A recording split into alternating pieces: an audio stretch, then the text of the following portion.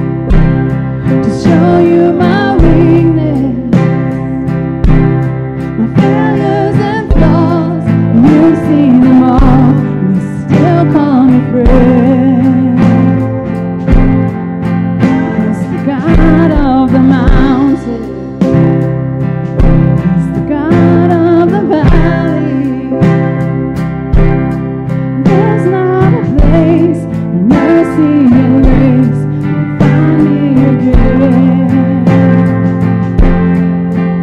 Oh, there's nothing better than you. Oh, there's nothing better than you. Oh, there's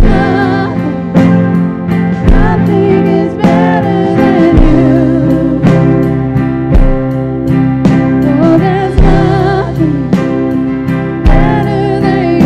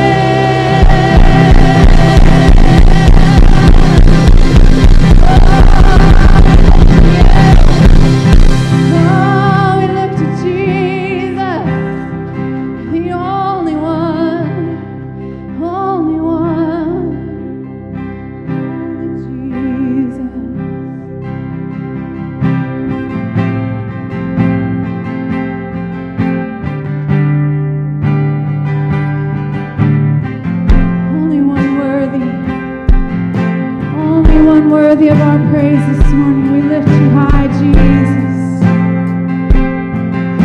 We bow before you. We honor you.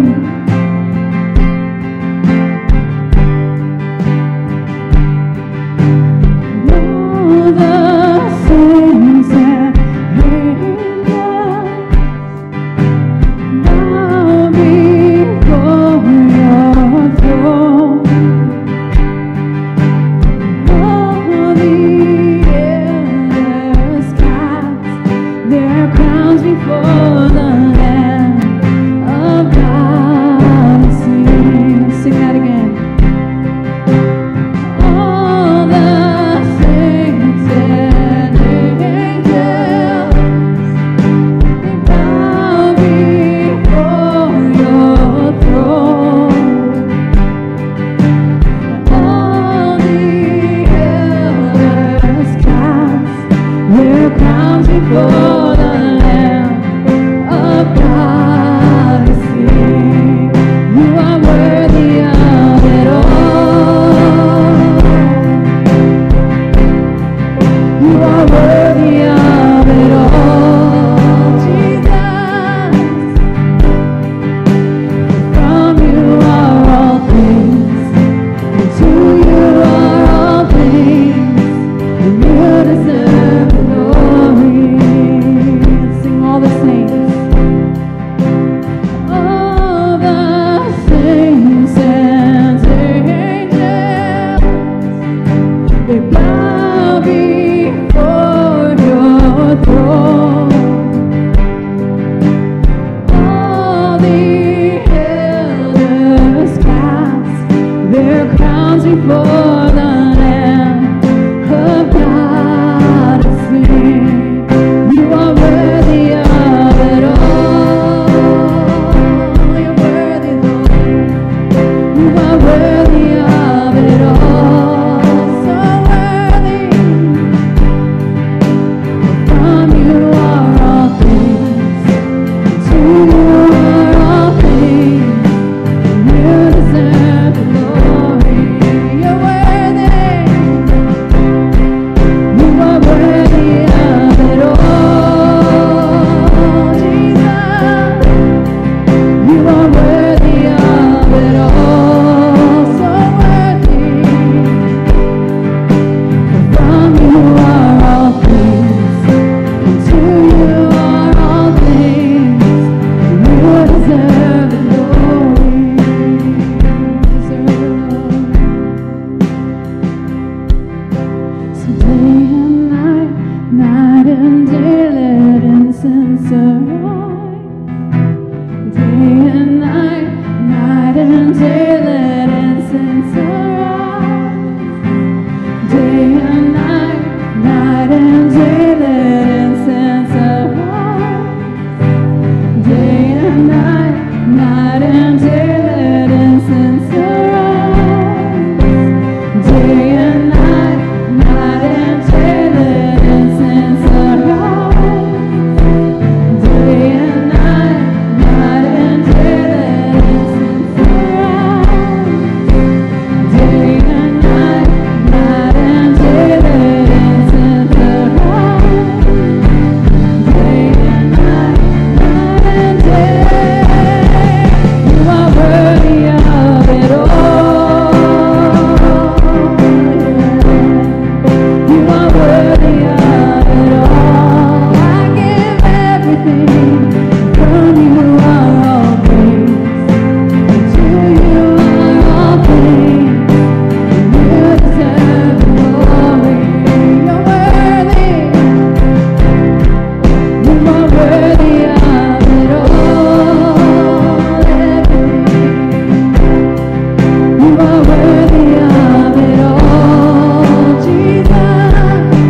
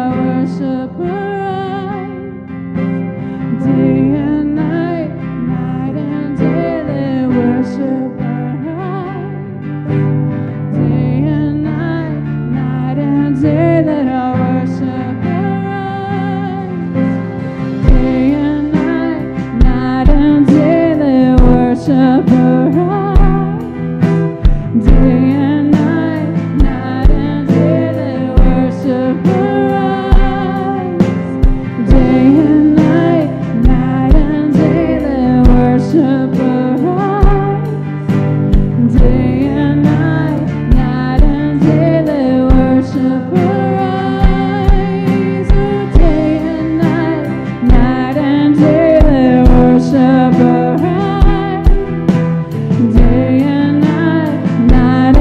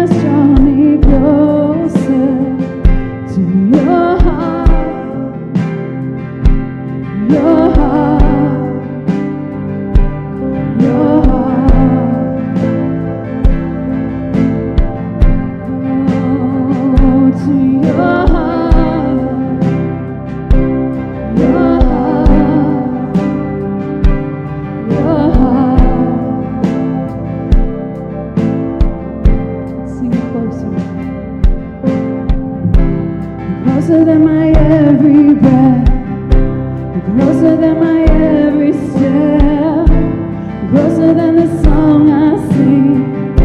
You're closer than anything. You're closer than my every breath. You're closer than my every step. You're closer than the song I sing. You're closer than anything. Closer than my every breath. You're closer than my every step.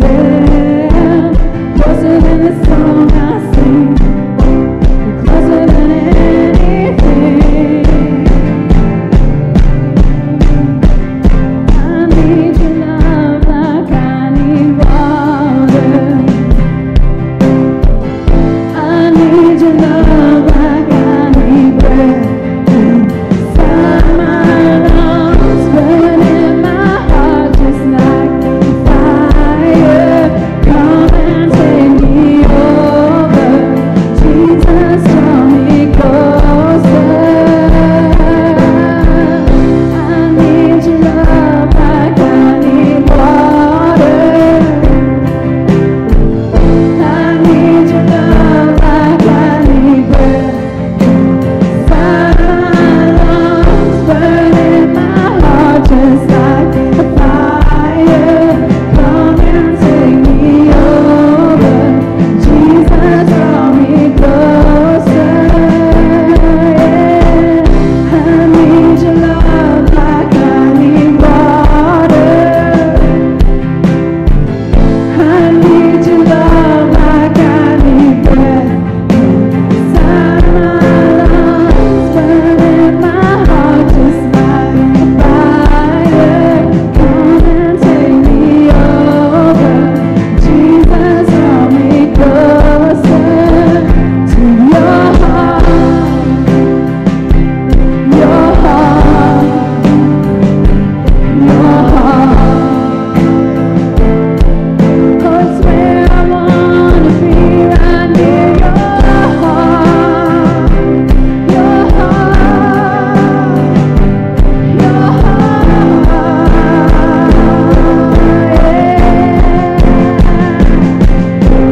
Never known a love like this. Never known a love like this. Never known a love like this. Oh, Jesus. Never known a love like this. Never known a love like this. Never known a love like this. My Jesus. I've never known a love like this. I've never known a love like this. Never known a love like this. Oh, Jesus. It's a perfect love, and it casts out all fear. You love me so completely. So pull me a little closer and take me a little deeper. I wanna know your heart. Wanna know your heart. 'Cause your love is so much sweeter than anything I've tasted. I wanna know your heart. I wanna know your heart. So pull me a little closer and take me a little deeper. I wanna know your heart. I wanna know your heart. 'Cause your love is so much sweeter than anything I've tasted. Wanna know your heart. Wanna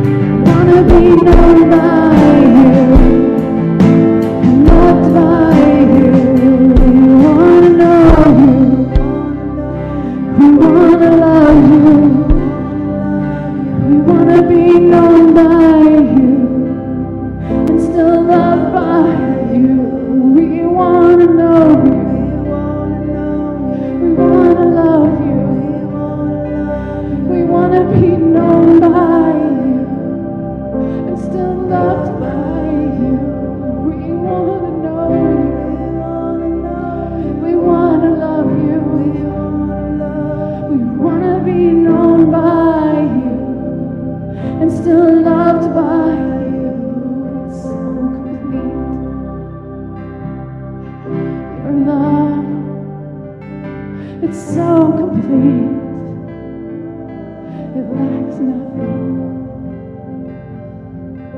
And I've never known a love like yours. I've never known a love like yours. I've never known a love like yours, Jesus. Oh, I've never known a love like yours. I've never known a love like yours. Never known a love like yours, Jesus. Never known a love like yours. I've never known a love like yours. Never known a love like yours, Jesus.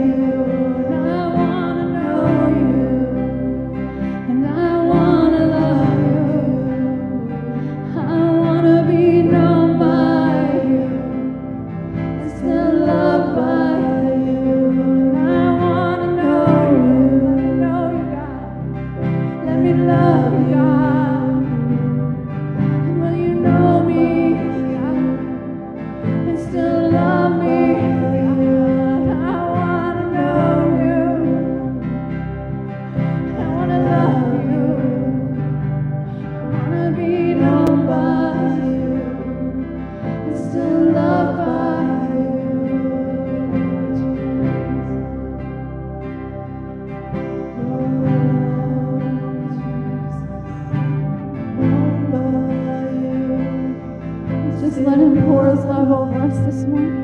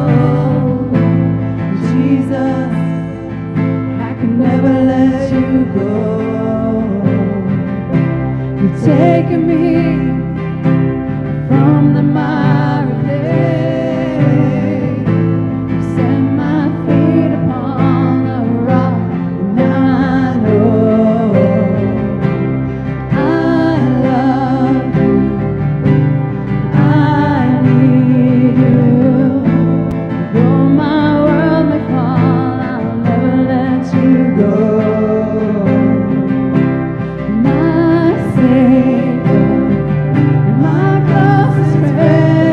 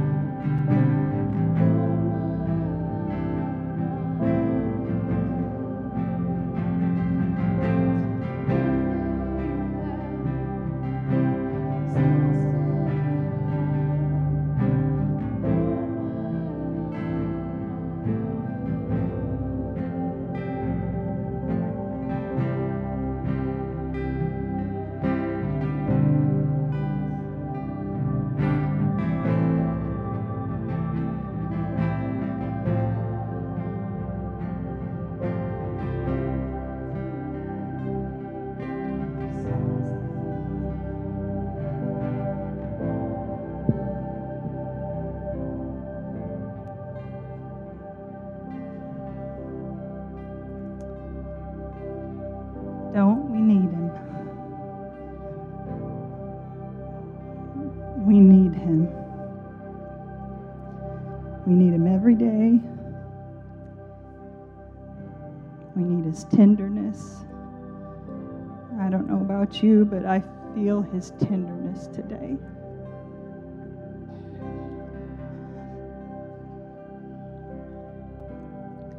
Well, it's New Year's Day, and it is funny how we view that as such a big thing, but it was really just the difference between 1 second to the next. It seems like such a big mile marker, but it's just a short distance. And there are a lot of things that feel really far away. They feel like a really big deal. But maybe it's just the difference between this moment to the next.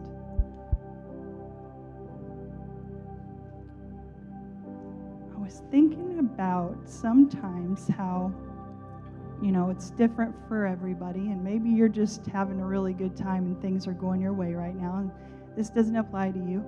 But sometimes, you're doing everything you know to do. In your marriage, maybe you have a prodigal, in your finances, your ministry, you're doing everything you know to do. And it feels like you should be seeing the end of it by now. You should be seeing that result. Or, it feels like you're not getting anywhere, but you should be, because you're doing what you know to do. You're doing all the right things. And it feels like there's this missing link. Does anybody know what I'm talking about? Does anybody ever feel like that? Well, I was thinking about this sink that I had not working.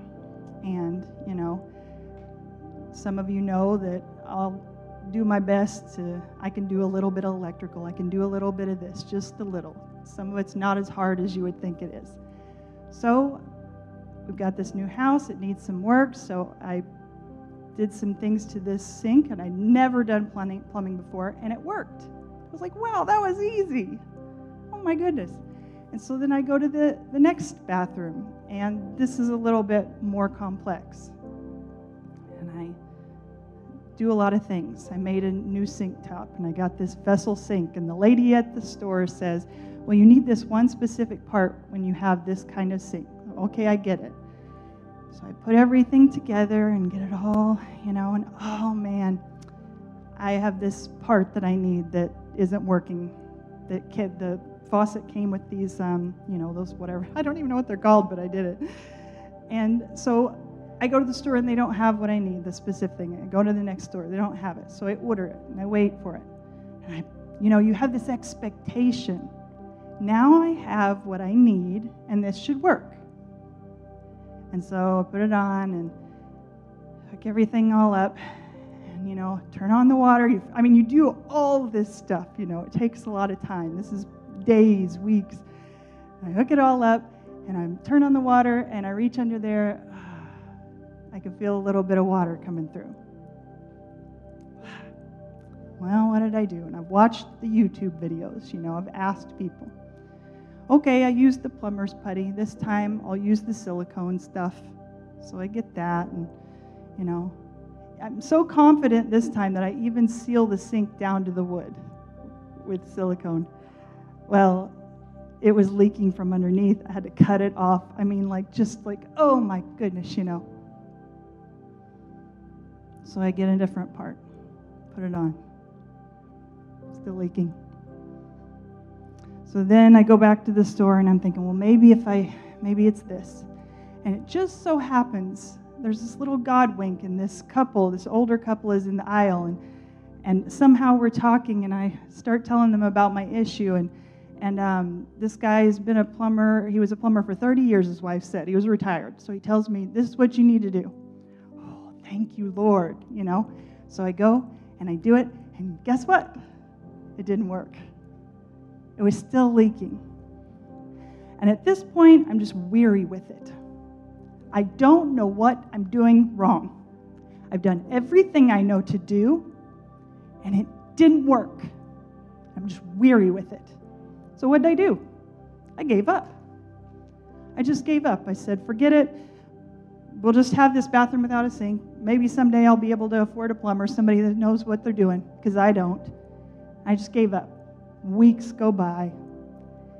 And then Kent Jackson says, let me take a look at it.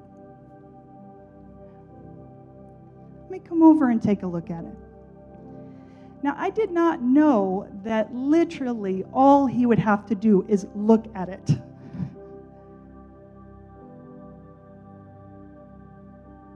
We turn on the water. It's not leaking.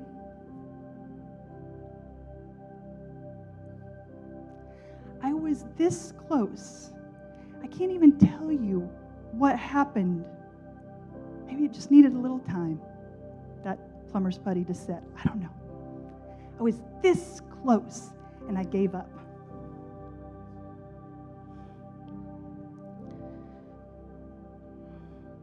The enemy will make you think that you're not getting anywhere. He'll make you think it's just all a wash. He'll get you paralyzed with uncertainty. There was a point when I thought, I just questioned everything I did. Oh, it's because I tried to build this top myself. Oh my gosh, what was I thinking? I'm way over my head. I started to question everything that I had done up until that point. Just thought it was totally screwed up. And I was just this close. And I think that's what we're doing. Sometimes we feel like we're not getting anywhere. But look how far you've come. Look at where you've been and look at where you are now. Isn't it a long way? Look how far you've come. Okay? I feel like God's saying, you can do this. You can do this. It's not that far out of reach. You know how I know? Because this isn't some YouTube video. This is God's Word. You have His Word on it. This will work. Just don't give up. Okay? I love you guys. I really do. I love all you guys. We can do this. Just keep going. All right, I'm going to pray. Thank you for your tenderness when we feel like you're our only friend.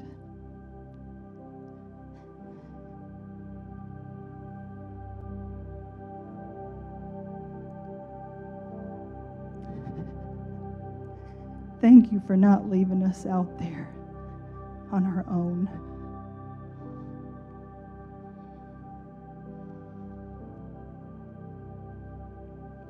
Thank you that you're always working for our good.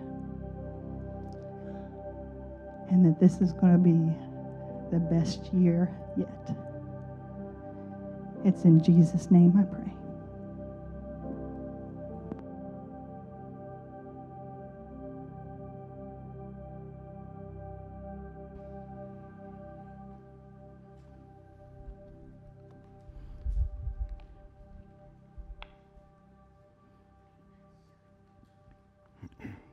Thank you, Katrina. That was a very right now word for God's church in this time and this season. And thank you for letting Him speak that to you and through you. And I just want to add to it a little bit of clarity. I don't want to look at anyone else's plumbing. I felt like, oh, what are you saying? Why are you saying this? It was a good message, bad advertisement. No, very good. Pastor Matt, say something. No. Could you imagine? I mean, it's just amazing how God works, and He confirms stuff, when you're worshiping Him, and He speaks to us, and it goes right along with what Katrina was saying, Pastor, did you know you would have such an impact of going and looking at a sink. I mean, you looked at it. You looked at it. You took your time and you looked at it. And it impacted the situation in the natural. Okay? But spiritually, it did so much more. We are a family, and we are a body, and we are a house. We all play a key part. The Lord was revealing some days we can be a key to somebody's life. Some days we can be a door to stop the enemy from coming into somebody's life. You can be that. But you've got to see yourself as this spiritual house. You've got to see yourself that way. See, my brother drives some nails to keep a strip into place so it wouldn't snag on somebody's sweater. Tiny fraction didn't mean much, right? Didn't mean much. You know what it took to do that? I went downstairs, didn't have a key to the door. Had my sister Ange, she went and told Brian. Brian comes down, unlocks the door. I was able to go in and get, it wasn't even a hammer, but we'll use anything around here for the glory of God, right? Right? And it was nailed in. Job done. What did it take? It took us all to listen and obey because we wanted that nail in that door so it wouldn't snag somebody. The Word of God's simple, but it's so powerful and so dead on and so confirming and so revealing if we just open up and let Him be God in our life. He's so good. He's so good. He's so good. And I'm so glad to be a part of His body and this body. He uses us. Don't He, Sam? It's so beautiful. Thank you, brother. Thank you. Thank you. You know, it's interesting, too. I never even knew about that. I never knew that was going on. And I think that, you know, just sometimes we don't know all the good that is happening, and we don't know all of the cohesiveness and the workings that God is, you know, busy doing, and that's good, man. That's really good. Alfred, brother, thank you. Thank you for that. So we have a guy with carpentry skills available for anybody that... And that plumbing guy is in retirement, so... But carpentry, mechanical, could lift transmissions and do whatever. All right. Well, guys, we'll go ahead and dismiss the children. And Holly, Katrina, thank you guys. Thank you guys for ministering to them kiddos. There's some crowns down there. Next time we see them, they're gonna be kings and queens, princesses and princes. A couple of announcements real quick. We have this Thursday at 6 p.m. we have the worship growth group at our house this Thursday, and it's just a time of basking in God's presence and just spending time with Him. That's really what it consists of. And then we just share any kind of words of encouragement that we might have, and that's coming up. So, oh man. Amanda, could you get me to my sermon? I'm sorry. Look, I got there quick. Never mind. I need a new phone, probably. That's God. He's speaking. Right when, like this month, last month, this phone was paid off, so, the battery will start draining quick and all that. I have a couple of other announcements before I get into the message. There's going to be a Bible study over at Grace Community Church. It's going to be on Wednesday nights at 6:30 p.m. That'll begin this week, and child care is provided. The focus of that study is to just basically read through the Bible. They will have chronological Bibles that you read through for the whole year, and it gives you the date, and if you start, like at the beginning of the year, and you can get caught up with it, and I could even give you the reading for that if you like to have it. But they have Bibles there at Grace. They're only $15. If you are interested in doing that, I would strongly encourage you, and I'd encourage you to be interested in it, and I would encourage you to read through the Bible, and whether you go to that study there or not. But those Bibles are available for $15, and if that's an obstacle for anyone, we would pay for it and cover it if you would sign your name in blood that you will read through the Bible this year. Also, there will be another Bible study over at Kip and Katrina's, and that's going to be every other Wednesday night at 5 o'clock. And that's going to begin January 11th. I'm filtering if I'm saying it right or not. It's going to be focused on diving into a deep study beginning in the book of Genesis. Really, that's going to be the emphasis. It might be that Genesis is the only book of the Bible that study ever goes through for the whole year. So just a deep dive, and what a good book to dive into, because it is one book that certainly gets attacked quite a bit. Because if creation could be dismantled, that's definite strategy of the enemy.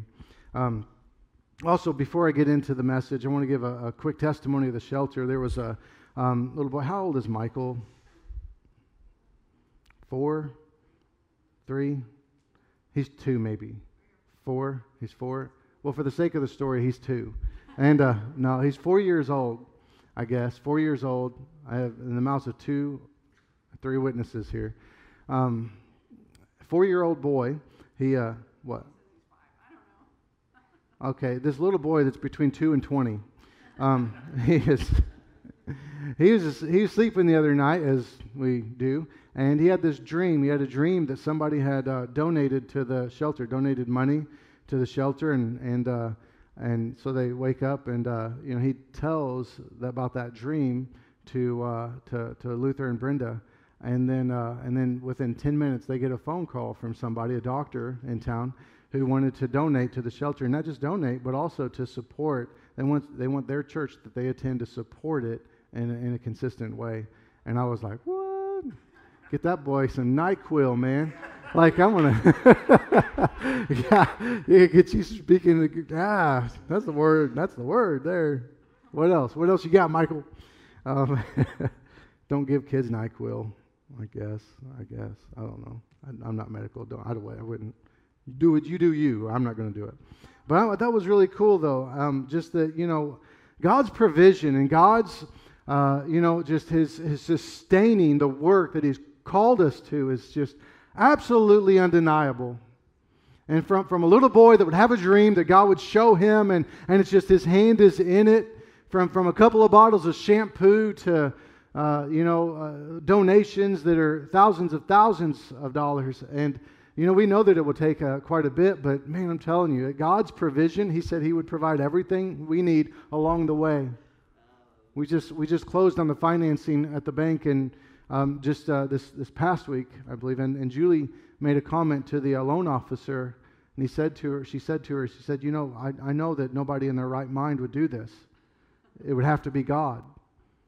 And we acknowledge that God is in it. And the banker, with tears in her eyes, she's like, yeah. And just kill your doubt, sit back and watch God. And certainly don't speak your doubt. We don't need any of the 10 spies speech. Be the 2 that believes. God is faithful, and He has called us to this, and He will provide everything we need along the way. I want to get into this message. This message is very creatively titled, The Book. It's about this book, the Bible, and I want to get into just really this, and wherever this goes. I know that I wanted to start off continuing to talk about a series on families, and I believe that we'll come back to that. Whether we come back to that next week or next month or whenever that would be, that is on the chopping block. But this is one I really feel that God is setting this up to be shared today, and I believe this is a foundational teaching. A couple of things I want to say at the beginning of this. I'm probably going to speak in some ways that's kind of passionate, and there's different variables that contribute to that. But probably one for sure, I feel like this is probably the most important message that I could share ever. Ever. Because there are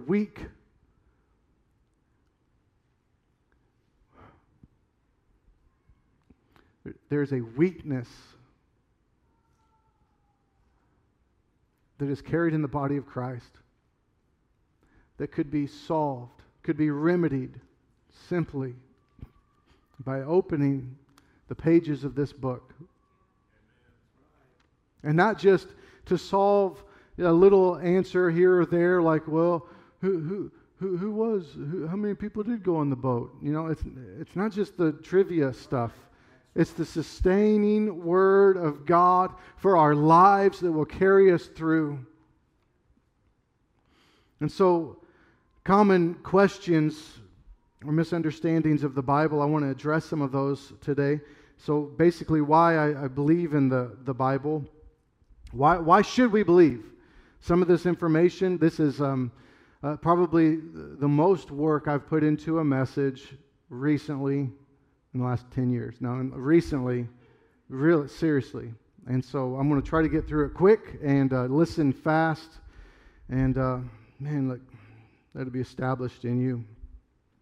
So why do we believe the Bible? There's 5 common reasons people don't believe in the Bible.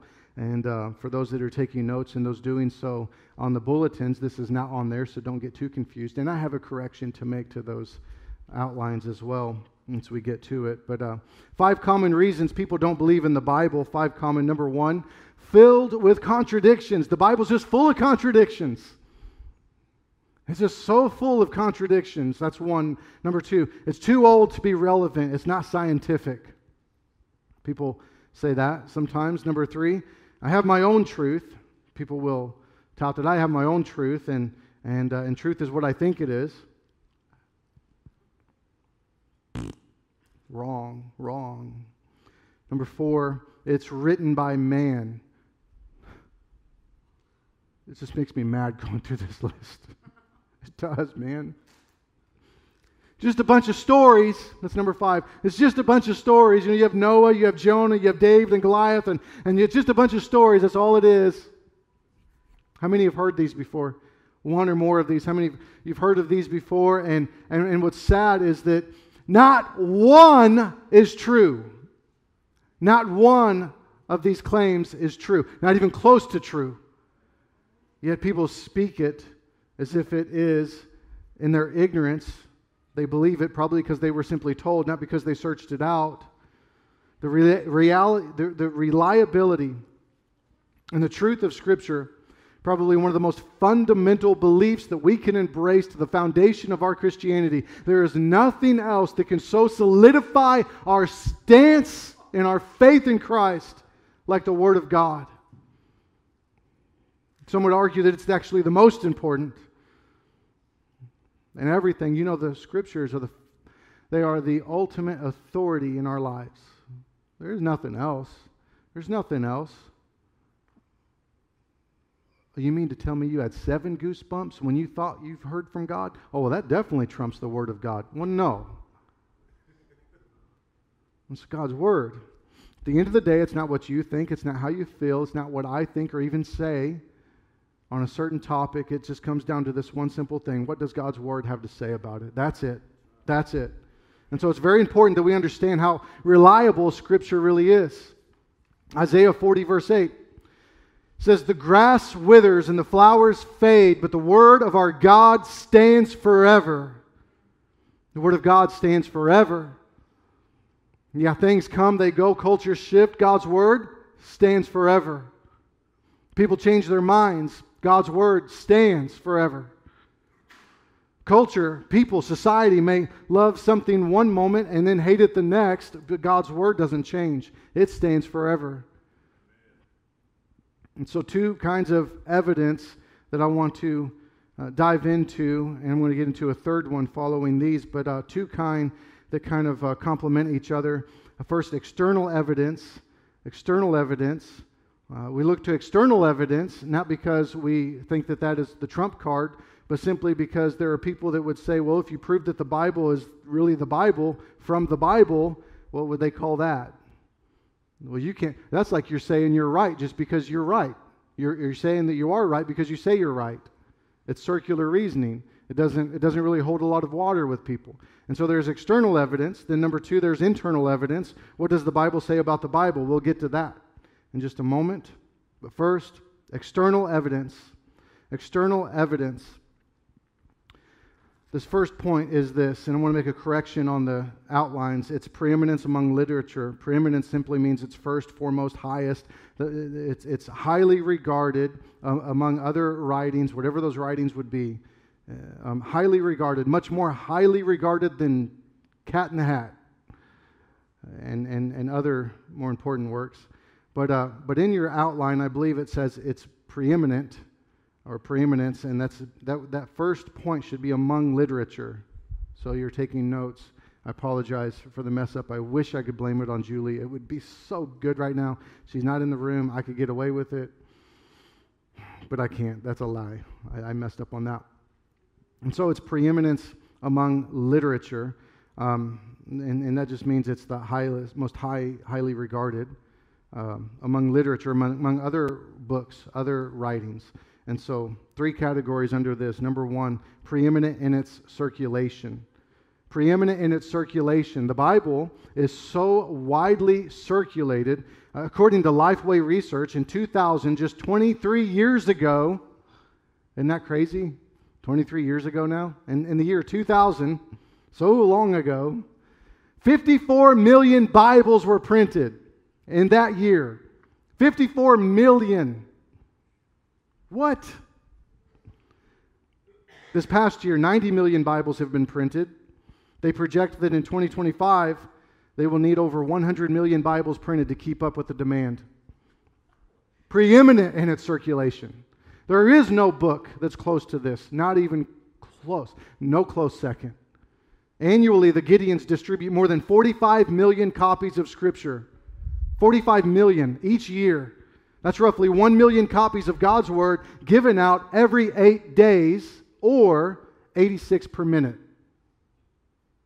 60 seconds, 86 Bibles have been handed out annually by the Gideons. And that's just the Gideons. Over 6 billion copies of God's Word have been printed. And that's not to mention the downloads on Bible apps. How many people have an app on their phone that has the Bible? Yeah? You go to a YouVersion Bible app, that's one of them, the most popular, but it's only one of them. It says that there have been downloaded on more than 500 million unique devices, billion with a B, 500 million downloads on unique devices with that one app, that one Bible app, and there are a lot of other Bible apps. It's been downloaded more, it's been circulated through printing. The Bible has no close second in this as well. It's the most well-known, it contributes to society, the most well-known phrases that get repeated and used by people, whether they realize it or not. All things to all men. The Bible, the blind leading the blind. Can a leper change its spots? A fly in the ointment, the writing on the wall. These sayings that originate from Scripture that people say all over the world, not even knowing. They're actually quoting Scripture.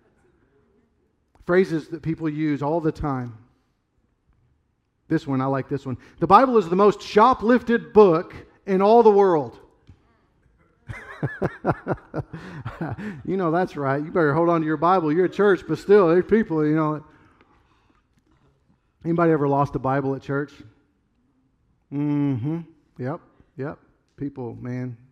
Thieves. Latch on to it. The most shoplifted book in all the world. That's good. Maybe they'll read it and get saved. The availability of God's Word throughout the world. This is another a point in this.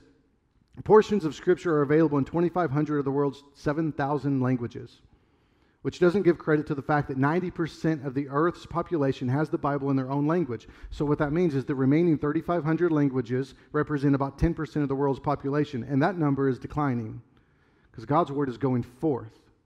It is going forth. When compared to other world religions, they only have at most 10 Maybe the highest would be 20% circulation among the world's population. So not a close second, not even close. It's preeminent in its circulation. Number 2, preeminent in its influence. Preeminent in its influence. There are more books written about the Bible, more books that quote the Bible, more that assist in studying the Bible than all other religious literature combined. You can add them all up, it doesn't come close. Think of all the books written that fall into this category: Bible dictionaries, Bible encyclopedias, lexicons. You have atlases, geographies, also books on theology, religious education, hymnology, missions, biblical languages, church history, religious biography. Devotionals. We know about them devotionals. Daily breads. There's about 5 billion of those. And they're good too. Commentaries, philosophy of religion, evidences, apologetics. The list could go on. It could go on. It could go on and on and on. I had been blessed some years ago with my Bible study software that I use. It's called Logos. Some people call it Logos, and they're wrong. But no, there's a real debate. Even with people that work there, they argue over it. Well, they disagree over it. So I had the Bible study software, and basically got this download that was a download that was for free. And I've kind of shared the story before, but it was thousands and thousands of books that I got downloaded for free because somebody made a $40,000 mistake that used to work at Logos. I'm sure they don't work there now. They never said that, but they never said they were still employed either. And I felt like the language was very leading in thought. Thousands. On my phone, on my iPad, I have thousands of books, thousands and thousands of books that simply assist in studying the Bible. And that's not to include what's online, because you could get so many resources available online for free. So preeminent in its influence, certainly, there's no argument there. Number 3, preeminent among other religious writings. We kind of looked at the Bible, but what about other religious books? This professor, Montero Williams, who studied Eastern books for over 40 years of his life, he basically spent his life doing this, comparing the Eastern books, religious writings, to the Bible, and he said this. He said, pile them up, if you will, on the left side of your study table, but place your own Bible on the right side, all by itself. All alone, God, your word. All alone, and with it a wide gap between them, for there is a great gulf between it and the so-called sacred books of the East, which severs the one from the other so utterly and hopelessly and forever that a veritable gulf which cannot be bridged over by any science or religious thought exists. The Bible stands alone in the solitude of itself. Spent his life, and that was the crowning statement that he discovered, 40 years of his life, to say that. It's one category of the evidence of the Bible is true. It's preeminent among literature. Preeminent among literature. And even though this alone would likely not prove to you or anyone else that the Bible is God's Word, it certainly points to the fact that it's at least worth our attention. The doughhead that walks through life, and everybody's captivated by this book.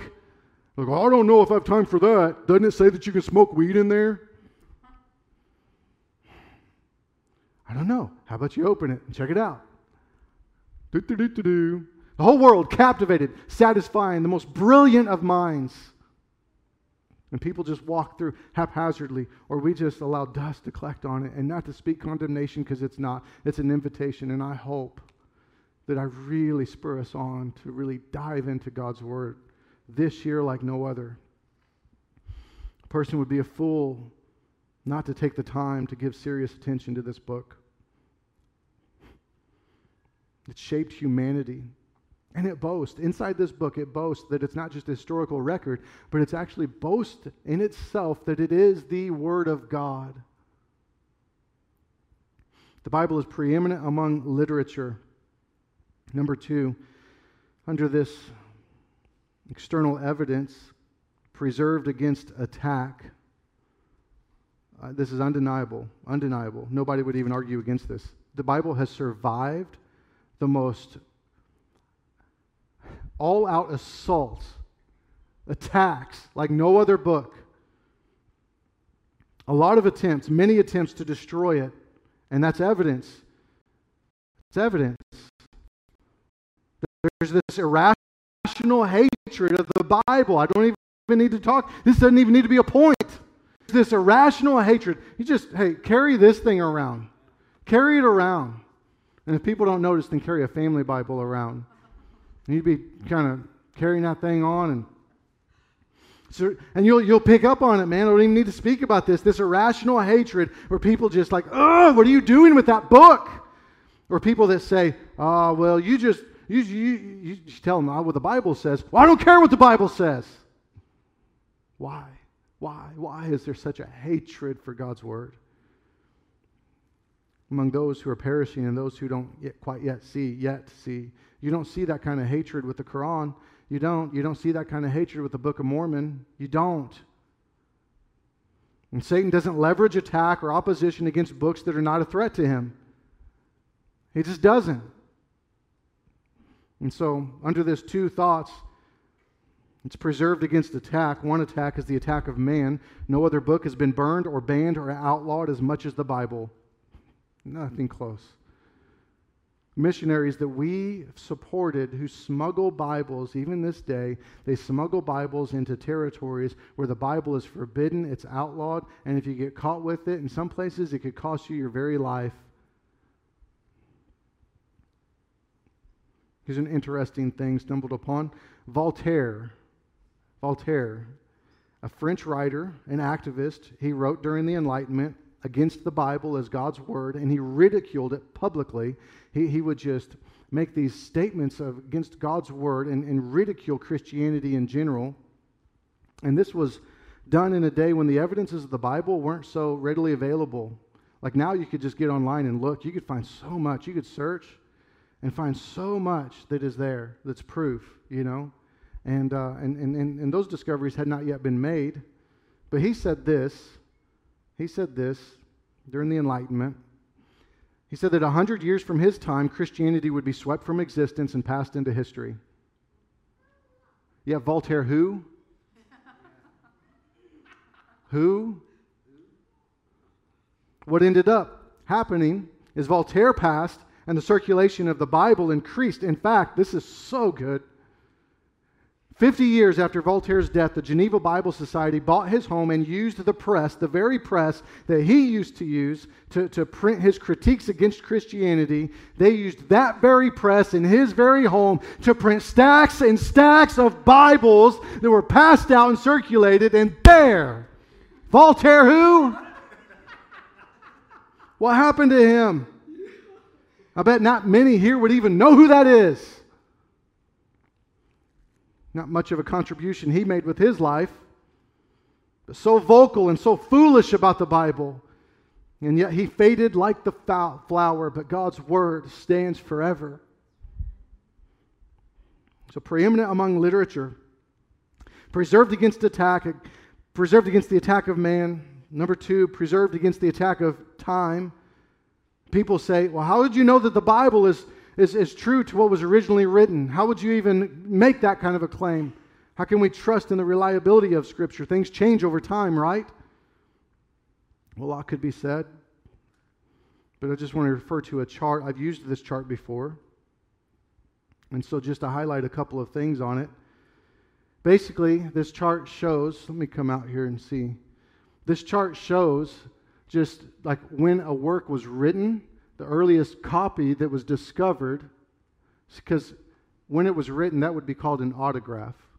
That would be like the original writing would be the autograph. And then a copy would be called a manuscript. The earliest manuscript that's been found is in the third column. And so the time span between when it was written and when it was found is in that second to last column. And then the number of copies of the manuscripts are in the last column. And so you see that there. See that there. What do you see? I think the Bible's doing pretty good. It does pretty good. I mean, you wouldn't have very many people at all that question whether or not Plato ever existed. How many is on that? Plato? Oh, 7 copies? Wow, yeah, that's a lot to stand on. Aristotle? Yeah, nobody questions Aristotle. How many copies? Doesn't even come close to Scripture. 24,000 copies. And the time span, 25 to 80 years, are you kidding me? 25 to 80 years? And yet there with Caesar, you have 950 years between when the original writing was there and then the earliest copy that was found, and there are only 10 of those copies, and people don't question, well, was Caesar, did he exist? Was that a real person? Did Plato really exist? Did these other people with names I can't pronounce exist? In the New Testament, man. God's Word. God's Word. Here's the point. No one should be jammed up on the reliability of God's Word, of the New Testament especially, but God's Word, without absolutely tossing out all these others, and you would look like a fool for doing it, because they don't come close to comparison. The Bible is incredibly reliable, incredibly reliable. Then this one here, proof from archaeology. I love this one, man. I love that. This could be a whole sermon. This could be the whole year of sermons talking about the archaeological finds. You know, people that are just out digging in the dirt, making discoveries, and some of them aren't even digging in dirt. Some of them just throwing rocks in caves, finding evidences of God's Word. I was picturing Ricky just walking out with his beeper stick. Beep, beep, beep, beep, beep, beep, beep, beep, beep, beep. And archaeologists who have done similar things, and and I don't know if they have beeper sticks, but they dig and they find stuff, and they find these elevations, and they start to kind of, remove the dirt and see what's left, and man, they find some things. But what happens? What happens is our youth, they get sent to high school or college, and they have instructors that are so unfamiliar with the Bible, yet so opinionated about the Bible, and they simply repeat things that they've been told, probably by their college professors, and it's generally not from an authentic search of God's Word on its reliability. Not close to that. And many times, I don't know if there's even the realization that how much they're used as puppets. People repeat things, and just because a person's intelligent doesn't mean that what they're saying is true. There's a lot of smart, dumb people. They say things like, well, Moses didn't write the first 5 books of the Bible. There's no way he could have written it. The sacrificial system and the priesthood and all those details and intricacies, there's no way people in that day could have even understood or comprehended that kind of a system. They even make claims that Moses in his day, but back in that time frame, 1400 BC, they didn't even know how to write. They didn't know how to write. And the youth, they hear lies like this, and they're lies, and they consider the alternative. Does this mean that I can go out and sin? Does that mean that the Bible is not really true? Oh, okay, I'm going to go out and sin. And just like that, their faith gets shot. Gets shot. You ever heard of the Ebla tablets? Anybody? Me neither. Not until this week. The Ebla tablets, since 1974, archaeologists have been digging, and they've found as many as 1,800 complete clay tablets, 4,700 fragments, and many thousands of minor chips that have been found. Here's the thing. Laws and customs, similar, very similar to the structure of what you read in the book of Deuteronomy that Moses wrote.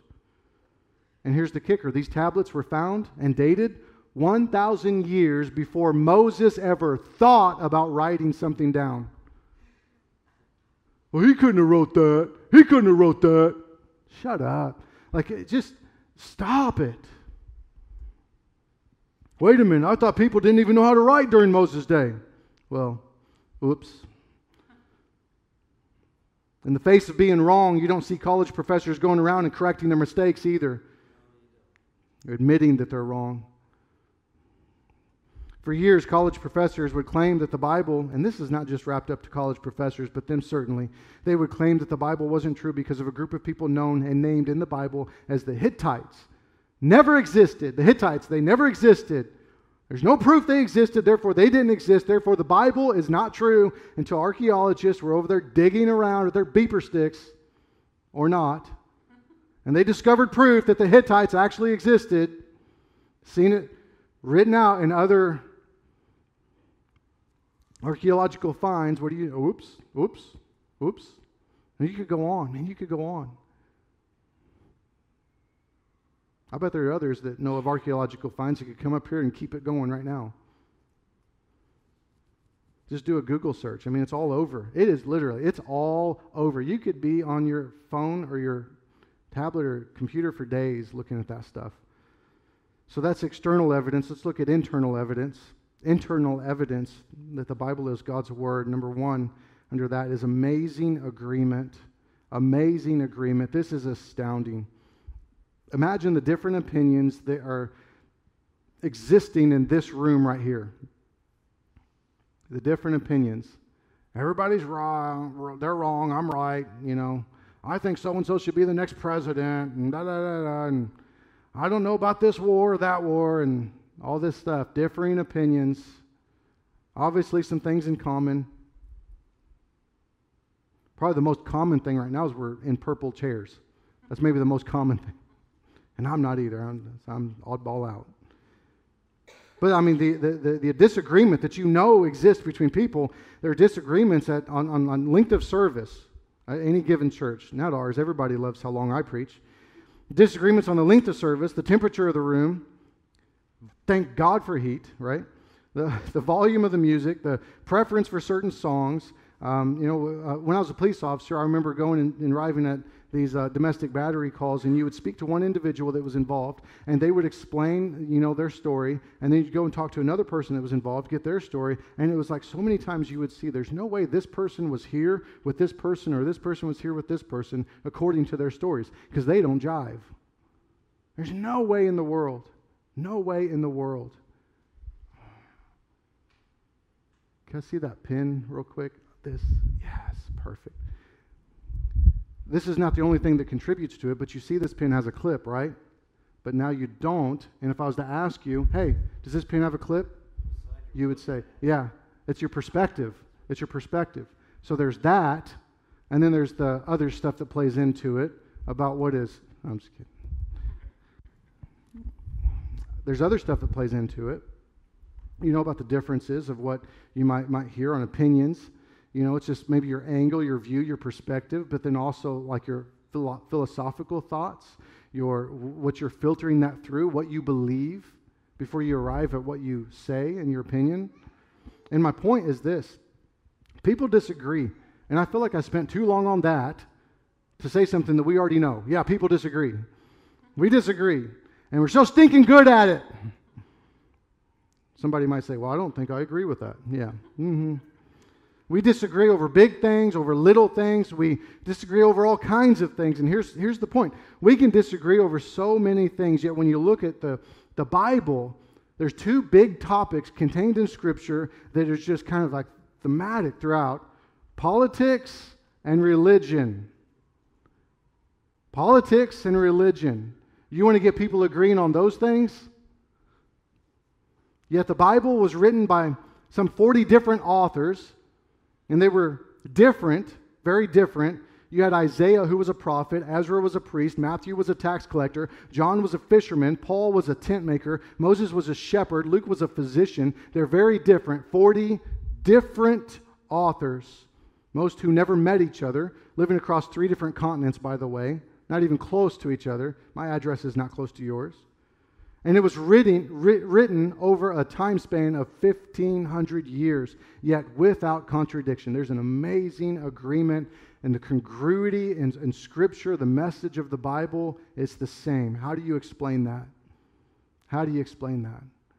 The amazing agreement in Scripture, when you understand 40 different authors over 15 centuries, it's truly amazing. I don't agree with myself, something I would have wrote 5 years ago. And I'm serious. Like, I've changed my mind a lot. Things that become less important. All Scripture is truly God-breathed. It's God-breathed. So, another internal evidence, total consistency. Amazing agreement, but total consistency, sort of in line with the previous point, but let's dive in a little deeper. Many people, many times, how many times have you heard people say, well, the Bible is just so full of contradictions, it can't be true. Anybody ever heard that? The Bible contradicts itself. It contradicts itself. No, it doesn't. It doesn't, actually. Listen, this is what people say who don't know what they're thinking. If they knew what they were saying, they sure wouldn't say that. That is not one that they would. There's other angles that are better than that. This is kind of like softball pitching. It's not contradictions. You hear somebody say that, not in an argumentative way, but just ask them, where? Where? Can you give me an example? And not in a smart aleck way, not in a way that's like, it's not, we're going to be condescending about it. Just, hey, would you please show me that? Actually, and we'll look at that. We'll look at that together. And most of the time, they probably wouldn't come up with one. Most of the time, occasionally, you might have somebody that's put some thought into it. And if you don't know the answer, just tell them, look, I'll look at that. I'll get back to you, and then do it.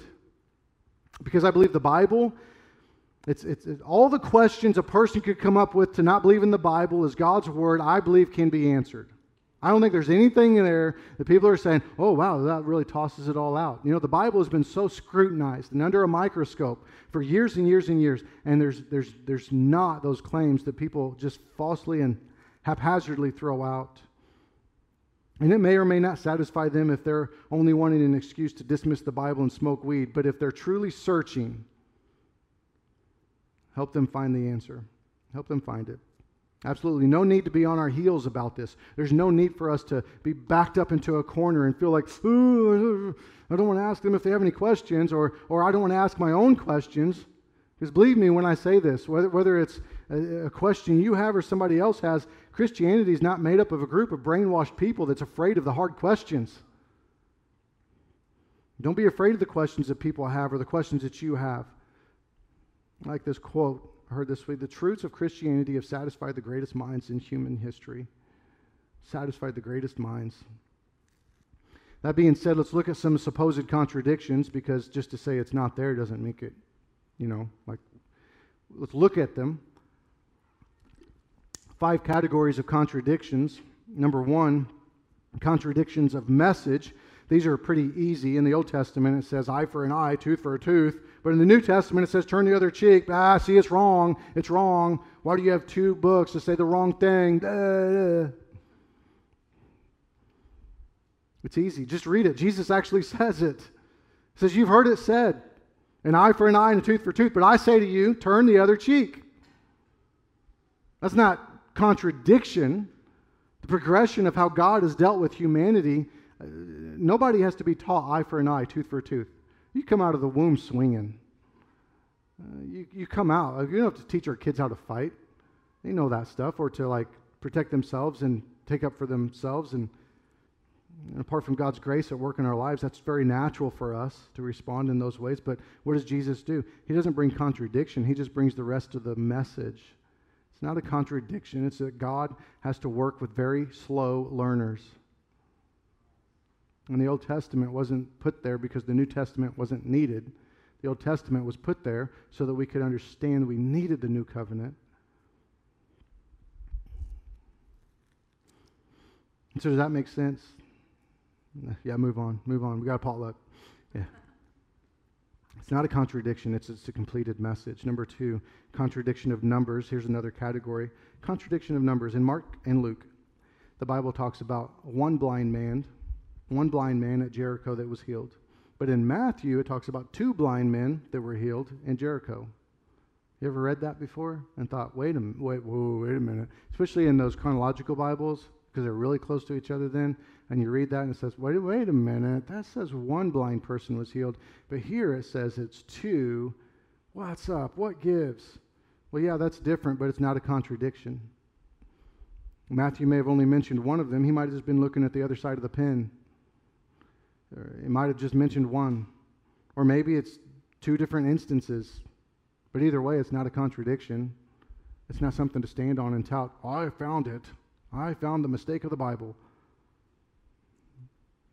It's not a contradiction. If I told you yesterday that Julie spent time with her sister for the most part of the day, and then later on our girls were talking to you and said, yeah, my daddy and my mommy, they spent time with with mommy's sister, or is that a contradiction? It's not a contradiction.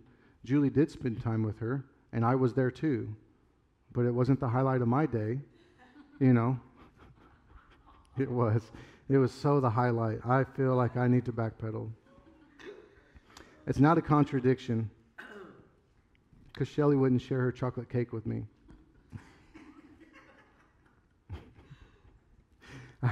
You don't have a microphone right now. So she will. Oh, you're doing the altar? Oh, you know what? Never mind.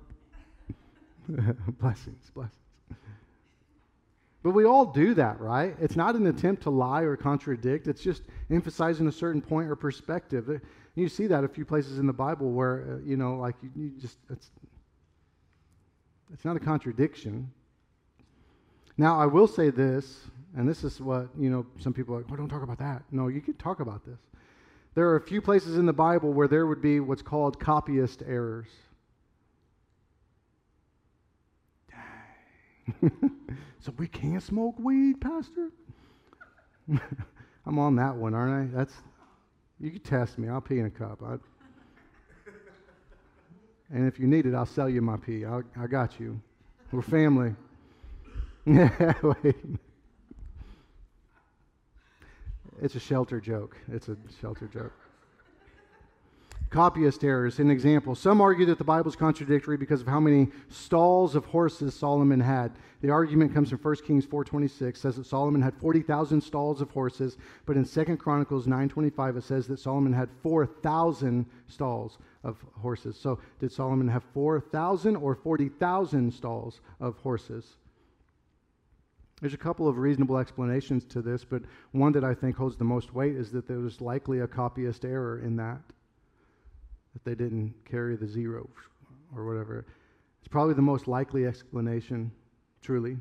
Now, there have been a handful, not thousands, not hundreds, but literally a handful of copyist errors similar to this that, listen, make no difference. Theology or doctrine doesn't get touched by it. Nobody's going to hell because Solomon's horses and how many we're trying to figure out he had, right? Well, I don't know. I was just really close to giving my life to Jesus, but I just can't get over how many horses Solomon had. Nobody's tripping on that. Nobody's going to hell over that. Surely we can wrap our minds around that and not be shaken by those attacks. This, by the way, is why we point to the original writing of God's Word as the inerrant Word of God. That's what's inerrant, infallible. It's the original written Word, what we call the autographs. However, that being said, 99.9% is still true to the original writings.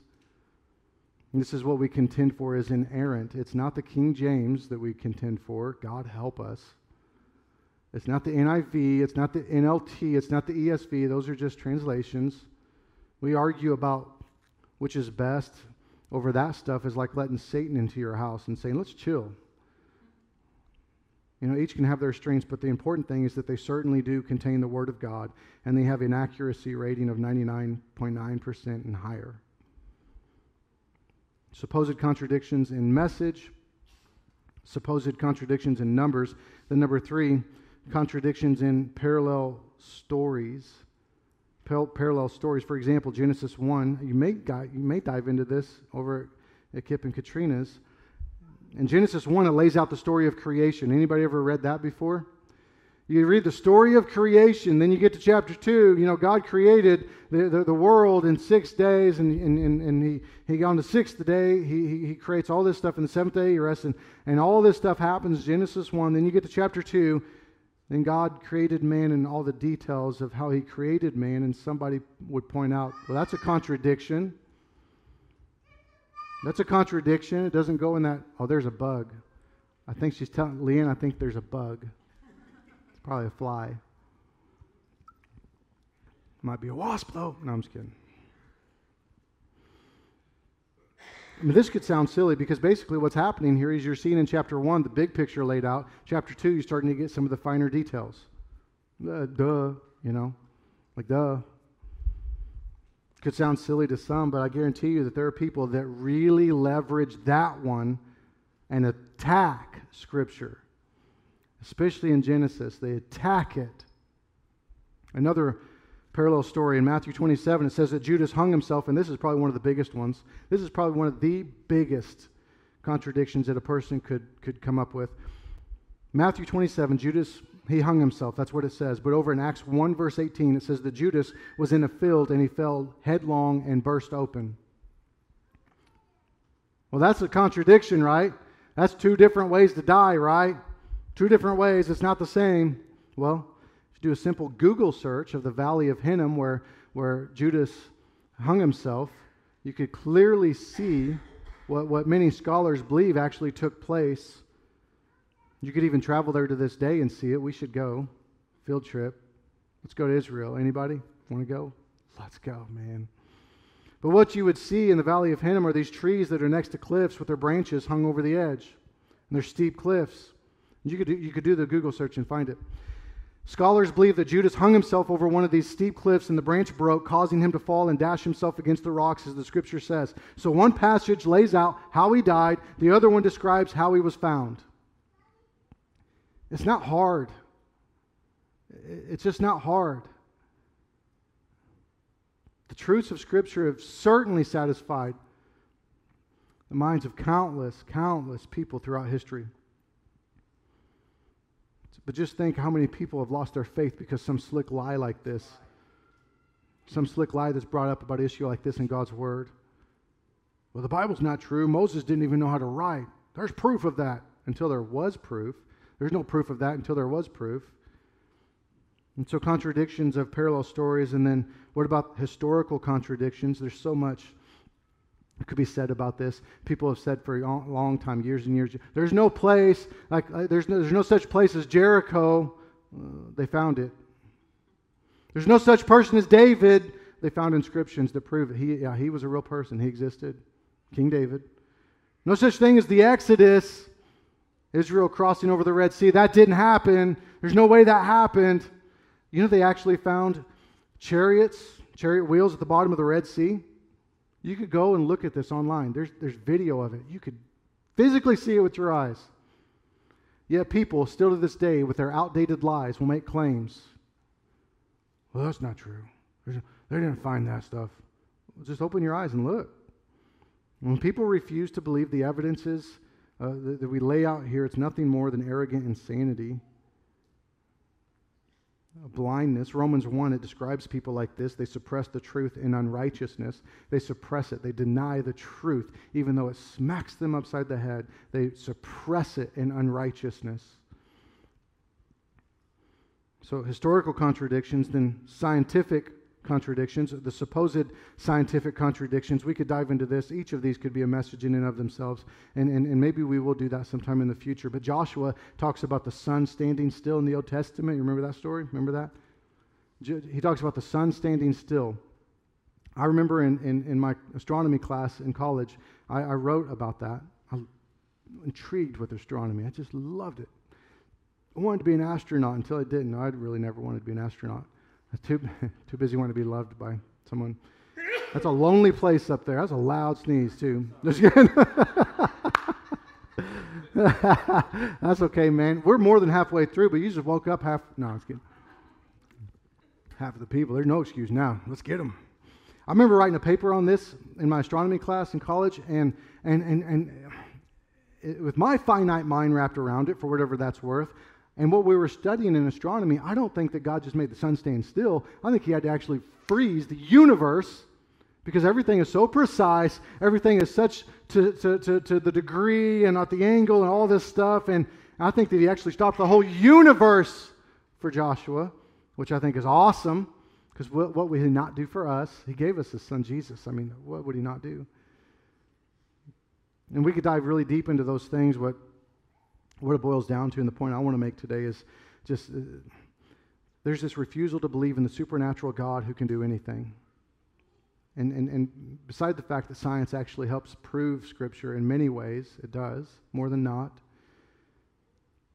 That's not the point. The point, and that could be its own message, but the point is that we need to come to a place where we understand that there's a supernatural God that can defy science.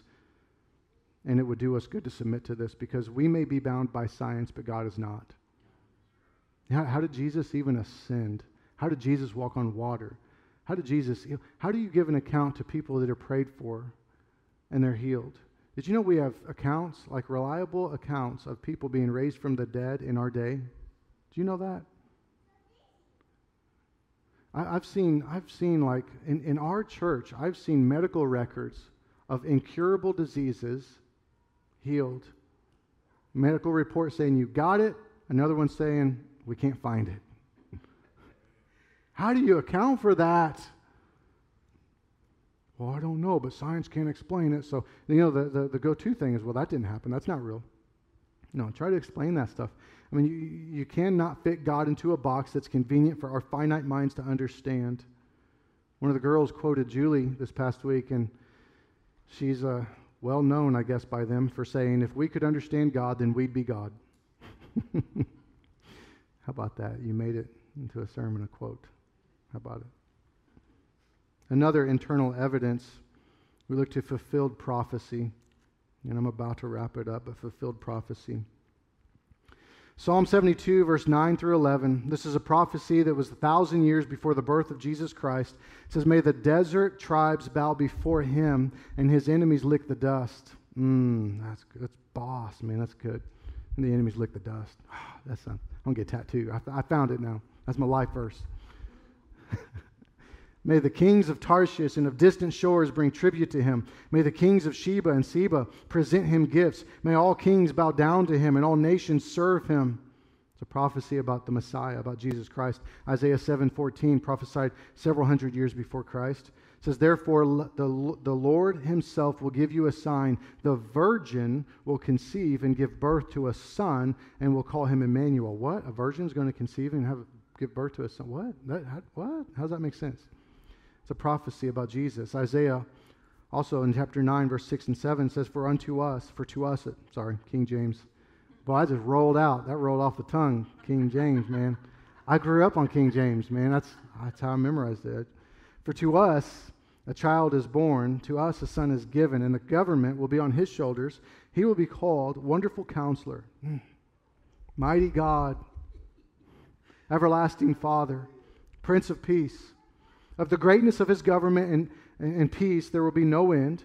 He will reign on David's throne and over his kingdom, establishing and upholding it with justice and righteousness from that time on and forever. The zeal of the Lord Almighty will accomplish this. Another prophecy, Micah 5:2. But you, Bethlehem Ephrathah, though you are small among the clans of Judah, out of you will come for me one who will be ruler over Israel, whose origins are from of old, from ancient times. Could you imagine whenever they put pen to paper and we're like, what am I writing? What is this? A virgin's going to give birth? What? You were from whose origins are from of old? What? You already born? You already existed?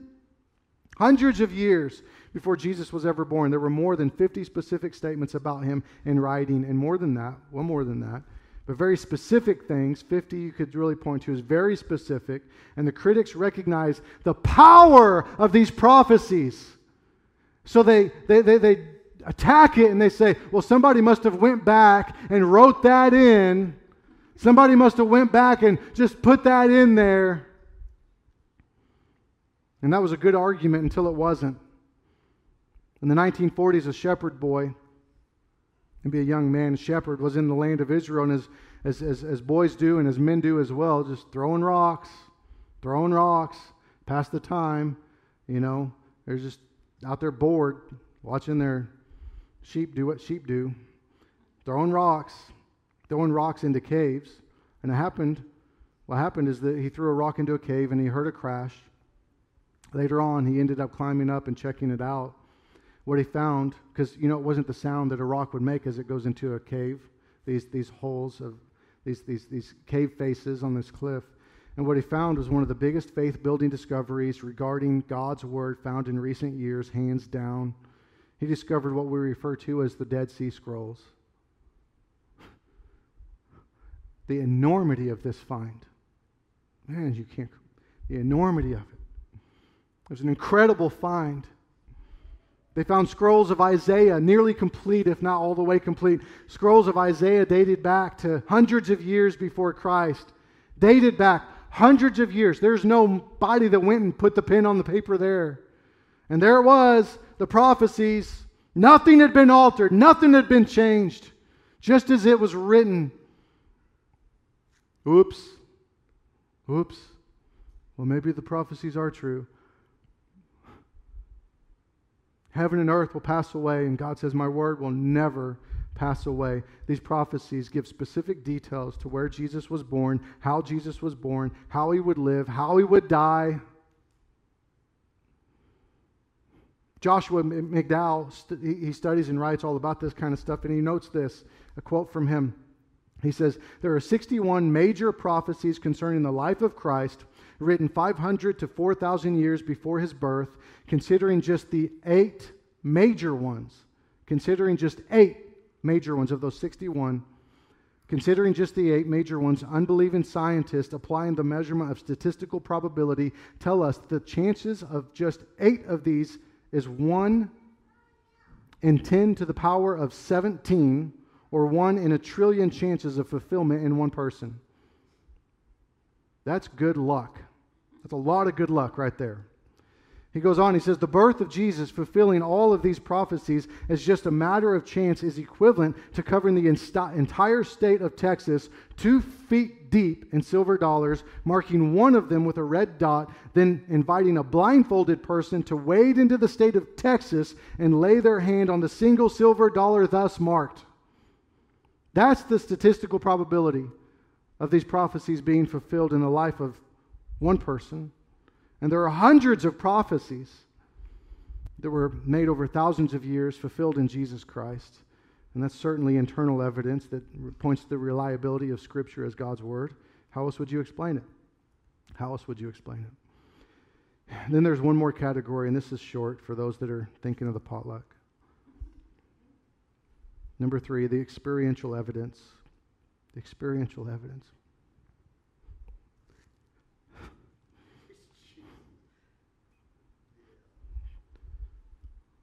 On a personal level, the Bible has been, hands down, one of the most powerful tools that God has used for the sustainability of my faith in Him and how to live my life, how to carry my life, how to make decisions.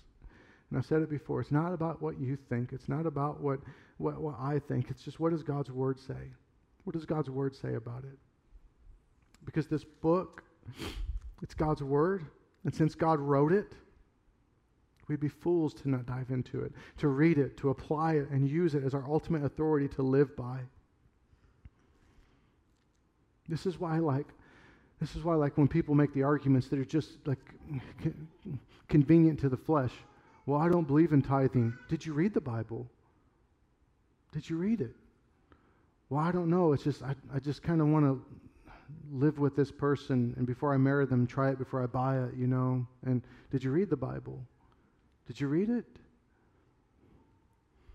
One quote I heard this week, I don't know the person's name, I just heard somebody else quote it and they didn't say the name.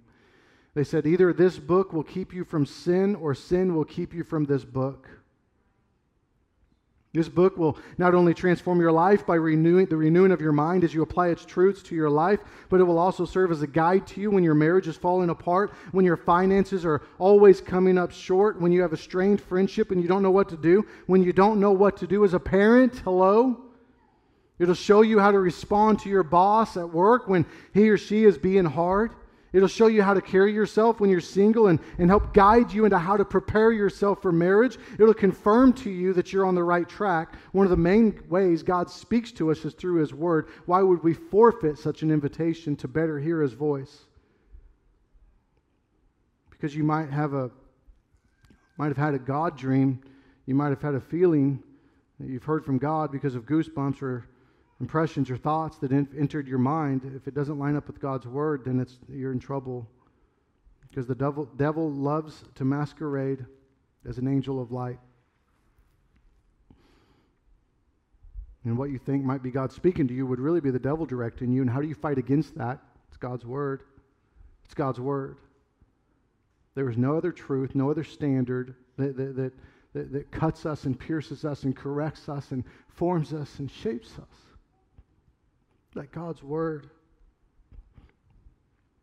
And the way that we know God's Word, how do we know it? How do we know it? We read it. Well, I don't know, I just don't understand it. Then keep reading it. Keep reading.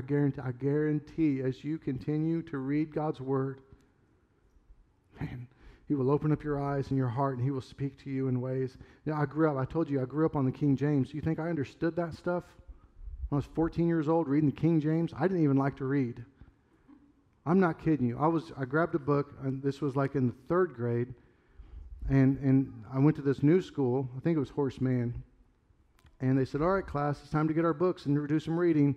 You can get any book you want off the bookshelf. So I just meander over there. I grab a book off the bookshelf, and I just thumb through, looking at the pictures. I promise you. Just pictures, pictures, pictures. To me, that was reading. And I'm not kidding you. And I wasn't being defiant. I just was really ignorant in that. Like, I didn't like to read. And I'm like, surely these people aren't reading these books like this. Not this fast. Some of them are getting them done with them in a week. That's crazy. So like I just go and put it back and grab another book. And I remember my teacher pulling me to the side and said, hey, Kent, are you reading these books? You know that YouTube video, the guy, like he's actually reading. It's like, yeah, no, well, Miss So-and-so, I'm not actually. I'm looking at the pictures. What do you mean? Reading. What is that? My point is, like, man, I'm even to this day, not an avid reader. And I like grew up on the King James, and man, how God would speak to me through His Word, how God would pour into me through His Word. And these times, whenever it's just me and Him and His Word, and you want to know God's Word, just read it. Just read it. You want to know what's off in your life, why things are not going the way they should, dive into God's Word. He will direct you. Because when we're off track, the Bible will correct us. Hebrews 4:12, and I'll close with this, and I believe it's Caitlin and Shelley. I'll close with this scripture and then an encouragement to apply this. Hebrews chapter 4, verse 12. Hebrews 4, verse 12 says, for the word of God is living and powerful and sharper than any two-edged sword, piercing even to the division of soul and spirit and of joints and marrow, and is a discerner of the thoughts and intents of the heart. God's word is living, and it's powerful, and it will cut you in the most beautiful of ways. It'll cut the stuff off of your life that doesn't belong. It'll cut and make room for the things that do belong. And it's God's word that does that. You want your life to be different. You want your life to really, be evolved in this Christian walk. Man, you're not going to get there without opening this book. You won't. You won't. You will not get there. And so my challenge to you is this. This is January 1st. Man, of all the resources available to us on reading the Bible, on your phone, you could just download an app. You could download the Bible app, and you could have that with you everywhere you go. We will buy you a Bible if you don't have one. And it's not a joke. We really will. Kip said he would. Well, don't you love God's word? Sure you would, right? He'll buy you the leather-bound, genuine cow.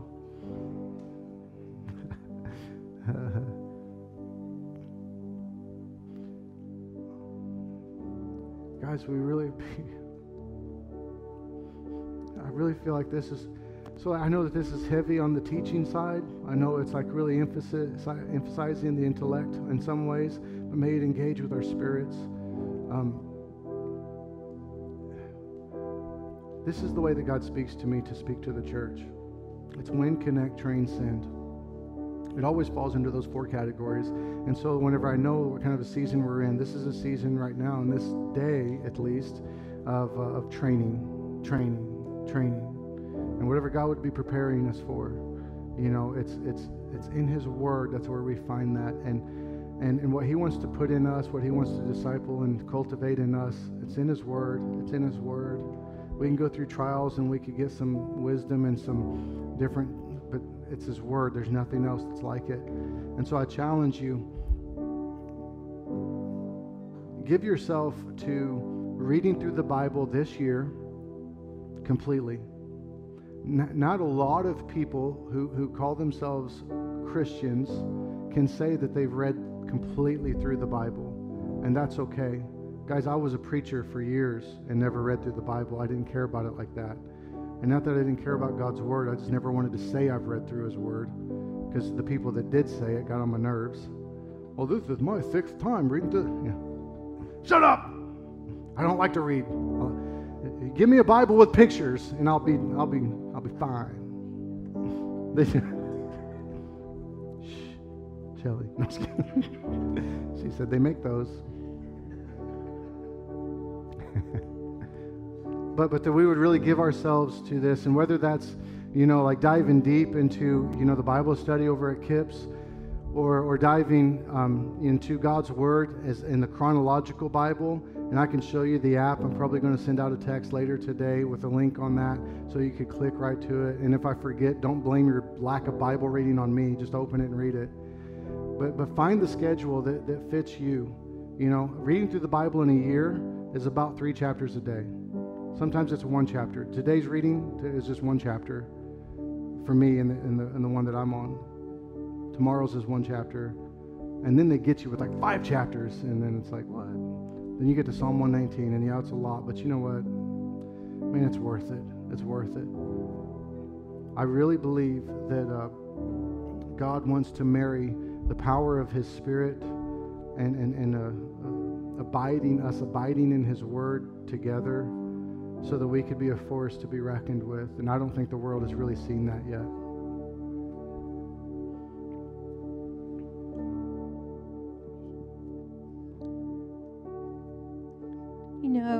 I don't remember the exact numbers, but I remember reading something one time or hearing it in a sermon or whatever, but the statistics of how many people in churches really read their Bible faithfully was really low. Now, I'm not saying that about this church, but I'm saying it's super low.